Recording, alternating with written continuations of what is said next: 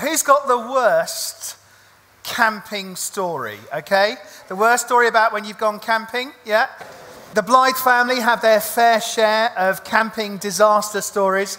There was the occasion just a few years ago, only about 3 or 4 years ago, Nikki, myself, Rachel and Naomi, we decided we were in France and we decided that we were going to do, we were going to camp light. I had this vision of, after years of going to New Wine, that's the summer festival that a lot of us go to in other places, and packed car, I just thought, let's go light. Just a single tent. It's all we need. Go out for a meal, then go back, just sleep in the tent, get up early, find a nice little cafe for a coffee and a croissant. We'll arrive, we'll unpack the car, it'll take about 5 minutes. In the morning to pack up, it'll take about 5 minutes. It was going to be glorious. Didn't really need thick mattresses. Those lovely French, those campsites, they're always grassy, aren't they?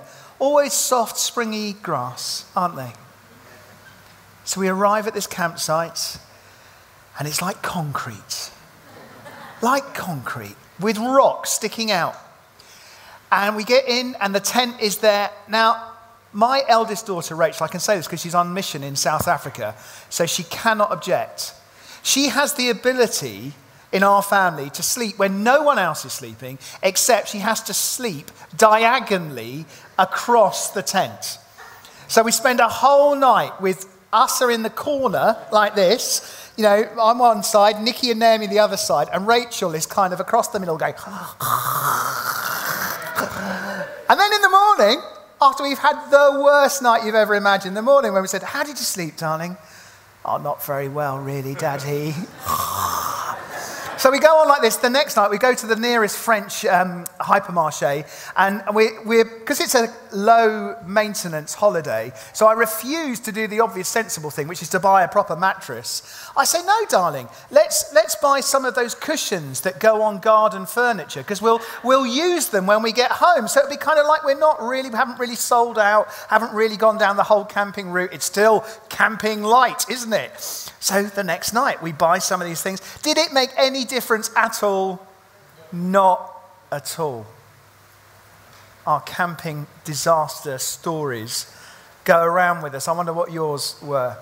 So it's about to be the summer. We're about to do all kinds of things, and we've just got a 3-sermon series where we're thinking about how we're going to look forward to the summer. And we're thinking about one of our DNA things here at Trinity, one of our core things, which is about living naturally supernatural lives. What we mean by that is to believe that it's completely normal and natural to be filled by the presence of God. We've been talking about God as Holy Spirit here with us now. If that's new to you, maybe you've just walked in tonight and you're wondering what all this Jesus stuff is about, all this God stuff is about. And we've been talking about God with us, God in our hearts, the Holy Spirit. And we're talking about and thinking in this sermon series about how, as Christians, our experiences, it's normal and natural to feel that absolute intimacy and closeness with God, as we've been singing about just now.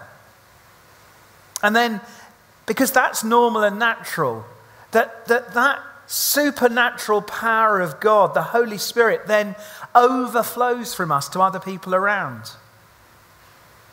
And so we think it's completely normal and natural that later on this evening we'll be praying for each other.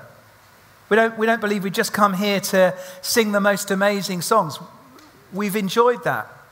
But we believe we've come here to meet with God and to be changed in the meeting. So if you're here tonight and there's something where you've got a physical need, do you need healing or emotionally or spiritually? Maybe you're just here tonight and you just want to know if God is real. You're wondering, what is it that other people seem to have that I haven't got? Then we'll pray. And we know it's completely normal and natural that God, because he loves us, will bless, that people will experience the power, the transforming power of God. But the really important thing is that we believe it's completely normal and natural that exactly the same thing can happen tomorrow, and the next day, and the next day. We don't believe that God just is at work when we gather together in his name on a celebration time like this. I wonder where you will be tomorrow. I wonder who you'll be with, who you'll be speaking to. We believe it's completely normal and natural to experience the presence of God, to be filled by God, to overflow with the power of God. And if you guys, any of you work, I'm not talking here about water cooler moments, okay? I'm not talking about God of the gaps. I'm not talking about when you do, and it's an important thing to do, maybe slip in a conversation about Alpha. I'm talking about every part of your life. Every dynamic and dimension. That just as you're naturally existing and being, that God would fill you and that time and that space. I'm talking about in your home. Maybe you're here tonight and you have a partner who thinks you're mad to come and do this on a Sunday night. Thank you for being here. Thank you for being here. I'm talking about the fact that God wants you to know his presence and fill you and overflow back into your home tonight. Into those relationships, into the telephone calls, into the emails. Tomorrow when you go shopping, I'm looking forward to Tesco's, having a real profit problem because so many people were praying and just sharing faith and praying for each other and others to be healed, that not as many ice pops got bought. It's what we believe, that God does this. It's one of our core DNA values. It's normal, it's natural to live this supernatural life in his power. And so this week we're thinking about what it means to camp around God's presence, to be intimate and close to God all of the time. Next week, David's going to be helping us to think about taking the plunge, because it does, this naturally supernatural life does involve courage. It does involve taking risks. And then in the third one of this 3 series, we're going to be thinking about what it means to live a lifestyle of love, a summer of love. To follow Jesus' model, where it's words and actions and everything we are and everything we do is motivated by love. I'm going to read a psalm, Psalm 84. So if you've got a Bible to open, or you want to switch one on, or there are some Bibles at the front, because I really want to share this psalm tonight, and I want to do it so that you could maybe take it away and read it tomorrow. You could look at it, because it's a beautiful psalm. Nikki's already referred to some of it, and it really talks about this sense of longing for the presence of God. The words will be coming up on the screen, and they'll pop up every now and again as I'm speaking. So Psalm 84. Listen to this psalm. It's written by the sons of Korah. You may see if you've got that written in your Bibles. And the sons of Korah were the doorkeepers of the tabernacle of the Lord. So when God's people, some of you will know the story, some of you won't. God's people were rescued by God through Moses. You've seen that film. Rescued from Egypt out of slavery. And as they're being led through the wilderness on their way to the promised land, God meets with Moses each day in a tent of meeting. So the Israelites set up their camp, and they set up the tent of meeting. It's just slightly away from the camp. And Moses goes and visits this place, goes into that place. And in a book called Exodus, in our Old Testament part of our Bibles, in the book of Exodus in chapter 33, talks about God's presence being signified by a pillar of clouds. And Moses meets with God in that place. And then if you read on a little bit in Exodus, into Exodus 35, there are detailed instructions for setting up what's called then becomes the tabernacle of the Lord, which still though has within it this inner bit, this tent of meeting. And the sons of Korah are the doorkeepers. They literally look after around this tent of meeting. And just listen to this psalm. Listen to the love in this psalm for the presence of God, to quite literally camp around God's presence. Here we go. How lovely is your dwelling place, O Lord Almighty. My soul yearns, even faints, for the courts of the Lord. My heart and my flesh cry out for the living God. Even the sparrow has found a home, and the swallow a nest for herself, where she may have her young, a place near your altar. O Lord Almighty, my King and my God, blessed are those who dwell in your house. They are ever praising you. Blessed are those whose strength is in you, who have set their hearts on pilgrimage. As they pass through the valley of Baca, they make it a place of springs. The autumn rains also cover it with pools. They go from strength to strength till each appears before God in Zion. Hear my prayer, O Lord God Almighty. Listen to me, O God of Jacob. Look upon our shield, O God. Look with favor on your anointed one. Better is one day in your courts than 1,000 elsewhere. I would rather be a doorkeeper in the house of my God than dwell in the tents of the wicked. For the Lord God is a sun and a shield. The Lord bestows favor and honor. No good thing does he withhold from those whose walk is blameless. O Lord Almighty, blessed is the man who trusts in you. Do you hear the sense of yearning?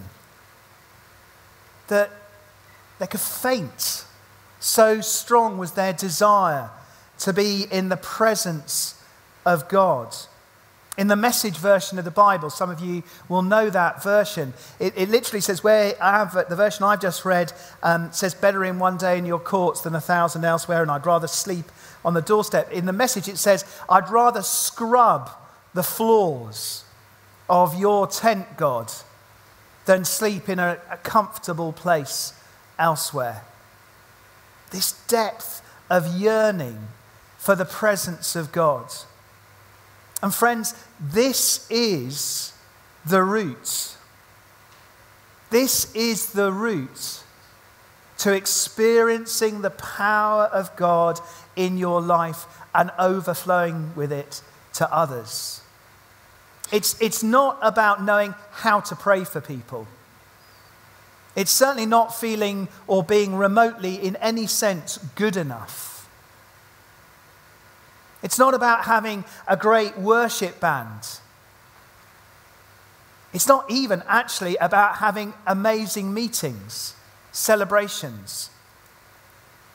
The route begins with the desire for the presence of God.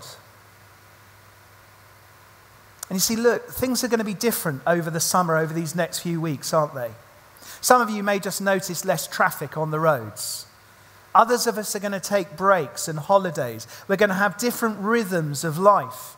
And these are a gift to us. Are we going to use the gift of the summer to seek God a new intimacy? To let the desire for his presence well up within us? Because that is the beginning of the journey. Did you notice the word pilgrimage in that psalm in verse 5? Blessed are those whose strength is in you, who have set their hearts on pilgrimage. Now, some of you will know this psalm may be referring to a literal physical pilgrimage that God's people took 3 times a year to go to Jerusalem, to the temple. May refer to that, but it definitely refers to a spiritual journey, a spiritual pilgrimage. And the first step is the desire that this love song contains within it.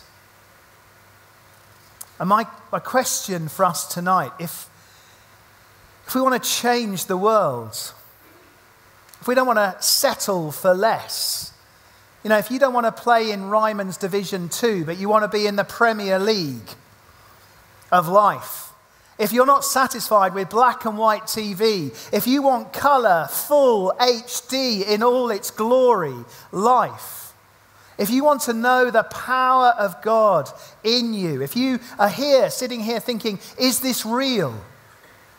If you're sitting here thinking, well, I've been on this road a while, I'm feeling a bit dry.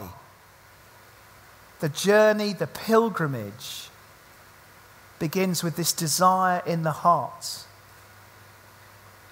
If you want to see marriages changed, if you want to see children brought up in different ways, if you want to see the healings physically, mentally, emotionally, spiritually, if you want to see the kingdom of God, the things that Jesus did and said and taught and said for us to share in, if you want to see those things, if you want to see Cheltenham and Gloucester and the nation changed, it begins with a journey, and the first step is to say, yes, God.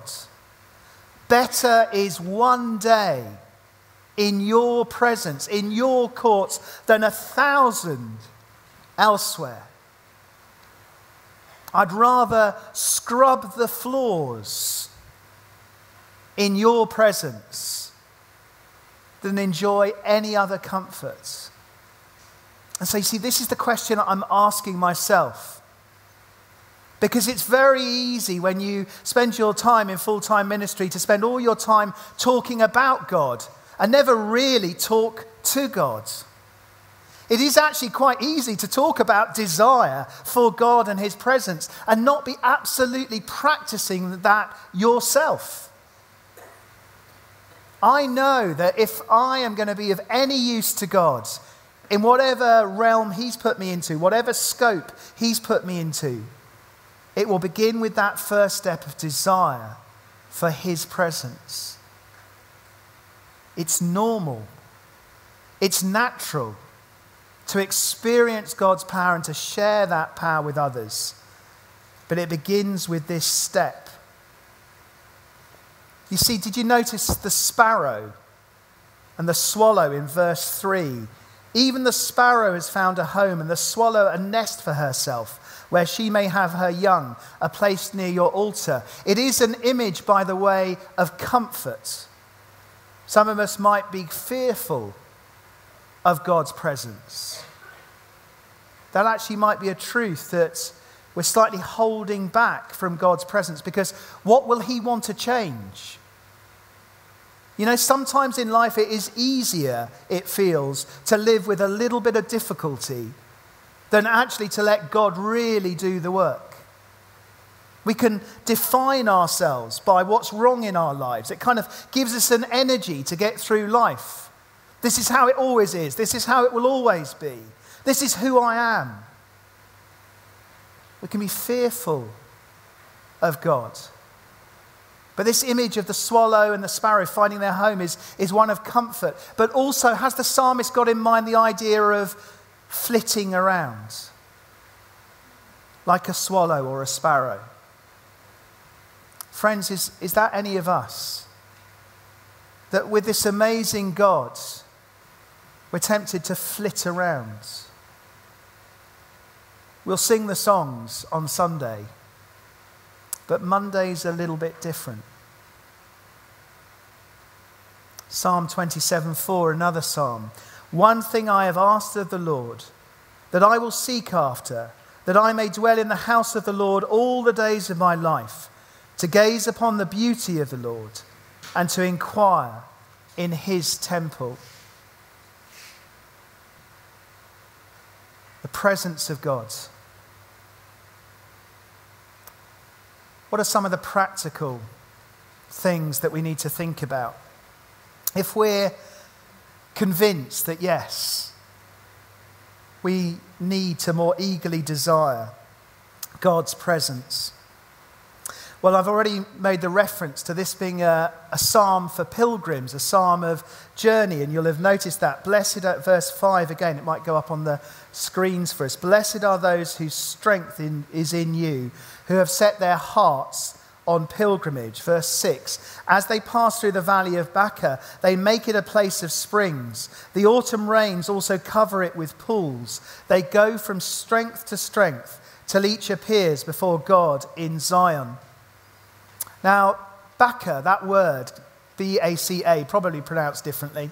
But if you say it with confidence, people will believe you know what you're talking about, don't they?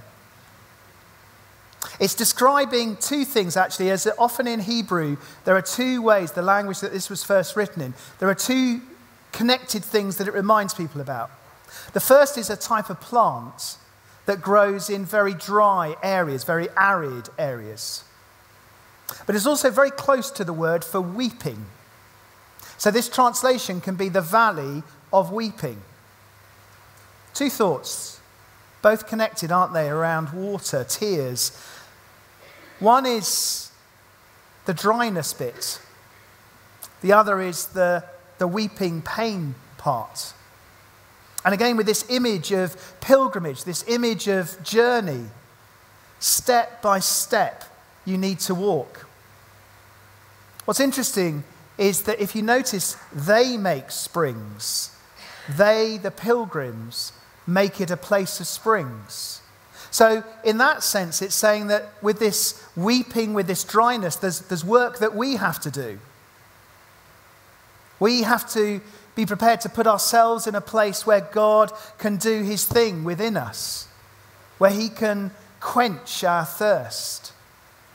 But then the next line, the autumn rains also cover it with pools.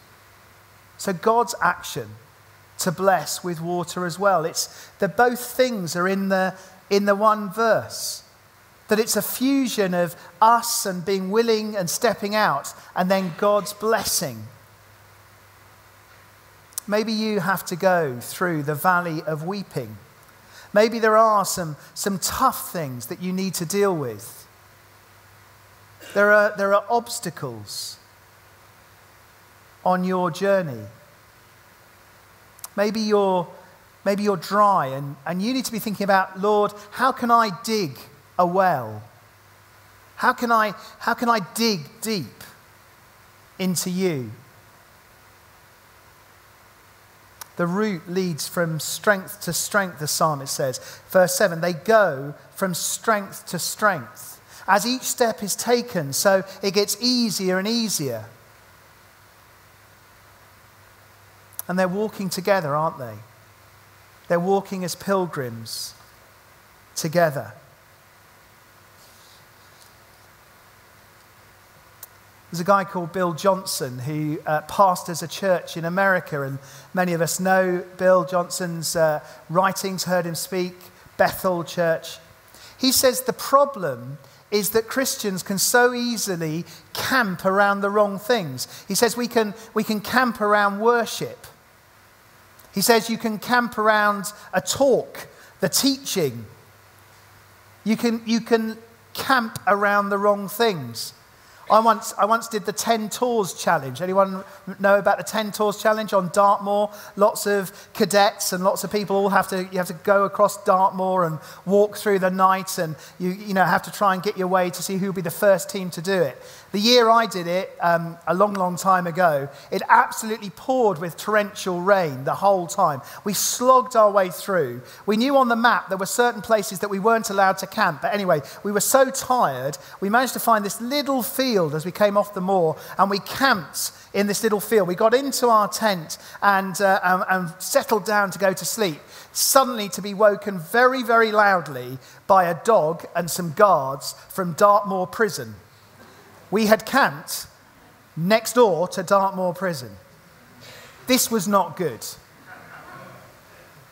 Bill Johnson says you can camp as a Christian around the wrong things. Where do you need to take any tears? To God. Where do you need to take any sense of dryness that you might have? To God. And of course, God speaks to us, doesn't he? Through his word and through prayer. But even then, I have to be just a little bit careful, do you? Lord, I'm going to read your word so that you can answer my questions. That's not right, is it? Do I come to God's word? Do I come in prayer to God? Saying first and foremost, Lord, what do you want to say to me? Not even what have I got to learn, because there's a danger in setting the agenda even with that. God, what do you want to say to me? The Lord's Prayer. The Lord's Prayer starts, doesn't it, with adoration and intimacy. Our Father in heaven. It moves to praise. Hallowed be your name. And then alignment. Your will be done. Adoration. Praise. Aligning my life with God before you get to any requests. 3 times the psalmist talks about being blessed. Maybe you noticed. Verse 4, blessed are those who dwell in your house. They're ever praising you. Verse 5, blessed are those whose strength is in you, who have set their hearts on pilgrimage. And then verse 12, O Lord Almighty, blessed is the man who trusts in you. In the Hebrew, the first of those blessed is almost like a wistful kind of hoping kind of bless. The second one is a more intentional. I'll be blessed if I do this. The third and final one is a blessed of complete and utter contentment. Complete and utter contentment in the presence of God. I would guess there's a few of us who just would love to experience that more than we are now. I would guess there's a few of us who maybe we have that sort of almost wistful sense. I hope. Well, the promise of Scripture, the promise of God, is that we can experience deep contentment and deep peace.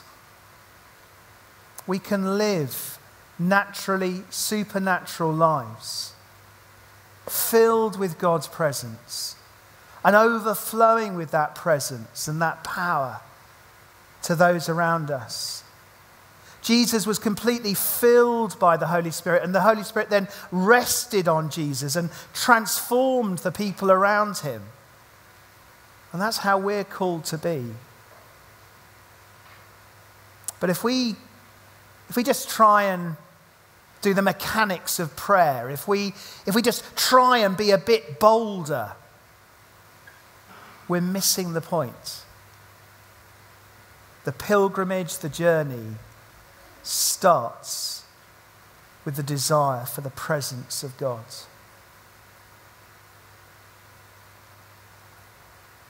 Better is one day in your courts than 1,000 elsewhere.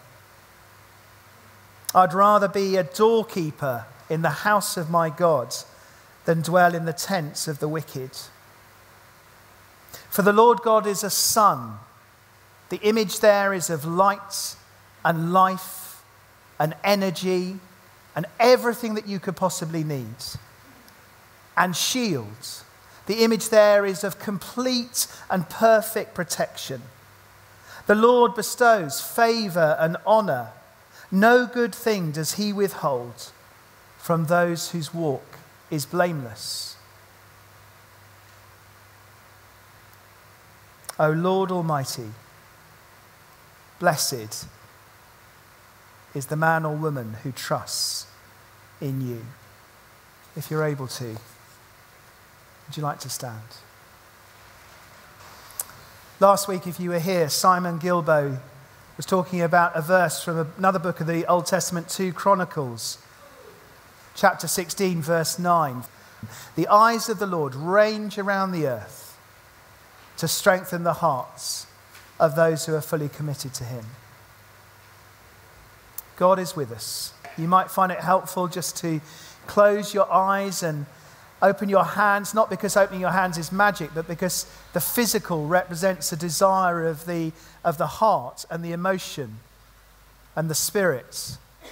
We just open our hands in a simple way to say, here I am, God. As you look, God, for hearts that want you.